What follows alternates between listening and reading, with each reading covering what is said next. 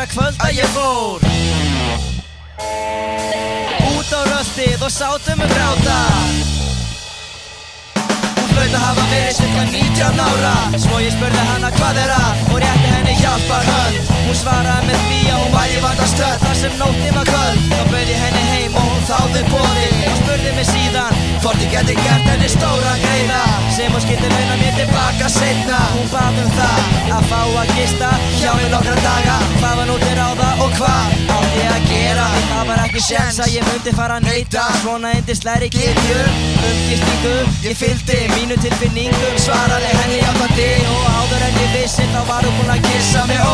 Hvað það var fullkomið að finna fyrir henni svona nálægt mér og mínar tilfinningar þær sögðu mér að hér væri komið mér eina sanna draumadís sem að myndi láta alla mína drauma rætast. Trúði varla að þetta væri að gerast, eitthvað var að það bara hlaut að vera. En hvað gat það verið, spurði ég sjálfa mig. Já, þegar heim var komið þá stökk hún beint á mig, reif mig úr fötunum og henti í rúmið.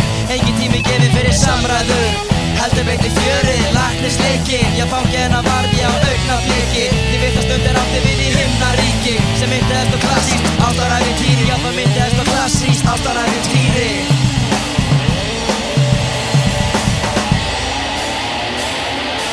Hafið þið verið dáleittir, blindaðir afturur, femmanis, svona sviksteinskissi sínu tilgangi, fyrir nefnur ykkur á sínu valdi. Já, þá ekki aftur snúið, leikst og spilið búið. Ég vil þó einhvern tíma verið dáleittur, jafnvel verið orðið pínu svipu hýttur á engum tíma. Ég segi það maður að maður getur plata hvert sem með djöfulu daðri sem þú fellur fyrir og þú heldur að þú dóttir sérkilöku pottir áður en þú veist að það öllu lokið. Ég segi þetta því ég hafa ég reynslu þegar að ég vaknaði morguninn þá var helvítis hóra hún að ræna mig. Hún var farin í burtu með hálftinn búinn, veskið mitt horfi ég var plataður.